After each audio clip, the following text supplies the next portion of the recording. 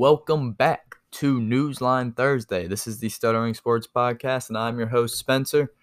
What Newsline Thursday is I go through the news on Thursday. So without further ado, let's get right into it. With the trade deadline looming, a lot of teams are looking to make deals, some big, some small. No big deals yet, but a decent amount of small ones, and one team in particular is gutting their defense, and that is the Dallas Cowboys. Defensive end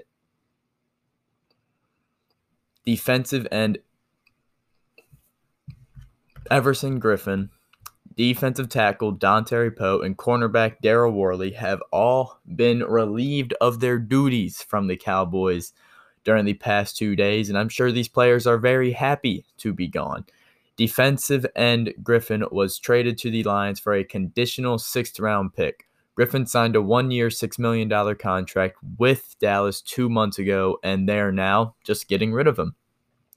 He has 13 solo tackles and 3 sacks this season, which will definitely help bolster the Detroit Lions' bottom-tier pass rush.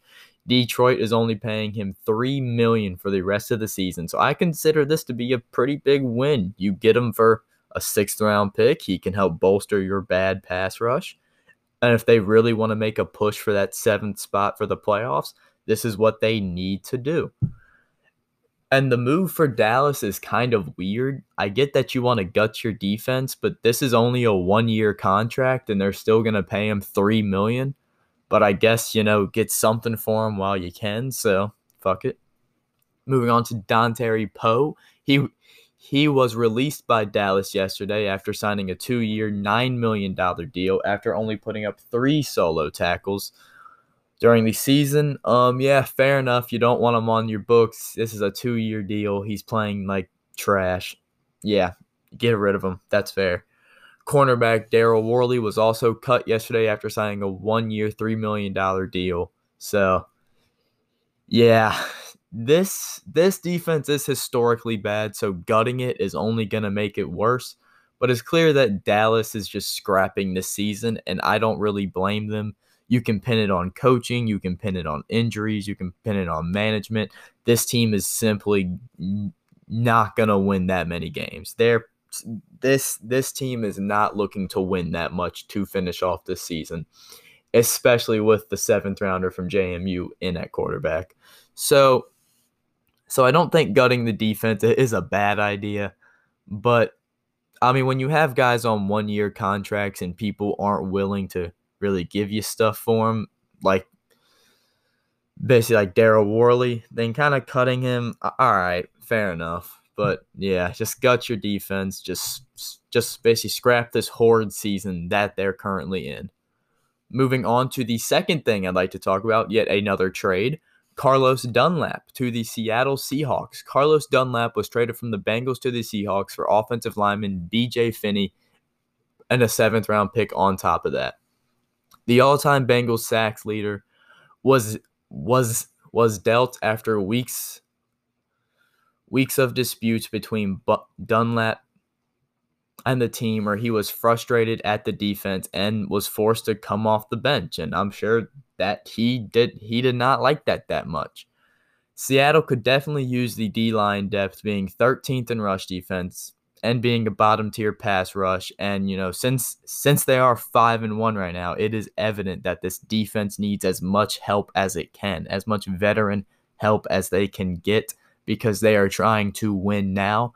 So I think that this is a great pickup for the Seahawks. As Carlos Dunlap is not doing very well this season. They need all the help that they can get. And for B.J. Finney, who I don't think they planned on playing, and a 7th-round pick, that's a win. And the Bengals, they got a 7th and a good offensive line depth pickup. So I think this deal was a win-win.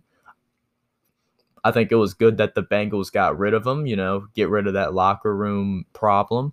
And now the Seattle Seahawks, they're bringing in a guy that they really need, because that D-line is not pretty. Moving on to something else I'd like to talk about, and these are Stephon Gilmore, Defensive Player of the Year, cornerback for the New England Patriots. Stephon Gilmore trade rumors. It was reported recently that the Patriots have been listening to Stephon Gilmore trade offers for months now, and I think that's a stupid idea, and I don't think he will be traded. I think the Patriots are simply too smart to trade the defensive player of the year. But what if they did? A fun hypothetical I brought up on Twitter is that what if there was a Stephon Gilmore for Julio Jones swap? Sometime back, probably like a month, there were Julio to New England rumors that I think were total bullshit. But but a but but a swap of this kind does kind of make sense when you think about it.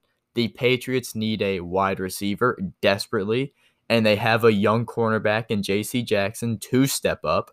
The Falcons need a cornerback desperately, and they have a young wide receiver in Calvin Ridley to step up. I don't think that even losing Stephon Gilmore and losing Julio Jones, I think that the Falcons wide receiver core would still be fine. And I think that the Patriots secondary would still be fine. Both of these teams would be getting one of, if not the best at their position. And as this simply will not happen, I think it's a cool hypothetical. Like you give Cam Newton a reliable pass game on top of his legs, and the Falcons, they have no defense. So giving him a defense would be nice. Stephon Gilmore will not be traded the same way Julio would not be traded, but I thought that this was a cool idea that I wanted to put to some podcast. So I thought Newsline Thursday would be perfect for it. Follow me on Twitter, by the way, Stuttering Prods, Stuttering Prods. The last thing I would like to talk about, yes, this is a short episode. I know. There is not much going on. This is the Thursday night football preview. Thursday night football tonight is the Carolina Panthers versus the Atlanta Falcons. Panthers coming off of a tough loss versus the Saints, and the Falcons coming off of yet another loss.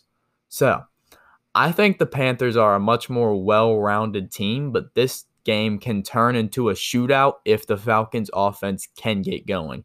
I think the Falcons will score a lot of points because the Falcons defense sucks, but the Falcons offense may not be able to do much. I think that it is far more likely that the Panthers can stop the Falcons consistently than the Falcons being able to stop the Panthers consistently. So I like Matt Rule this year. I really like what he's doing. The Panthers are looking good. The Falcons honestly should just start gutting their season. I don't know. They are 1-6, and I think they will be 1-7. I think Panthers win tonight. So yeah, that's going to do it for me today. A short Newsline Thursday episode. But yeah, if you enjoyed this podcast, share it with your friends. If not, share it with your friends. And yeah, follow me on Twitter at Stuttering Prods, at Stuttering Prods, and Instagram at That Guy Who Talks About the Sports. I hope you all enjoyed, and I hope you have a good one.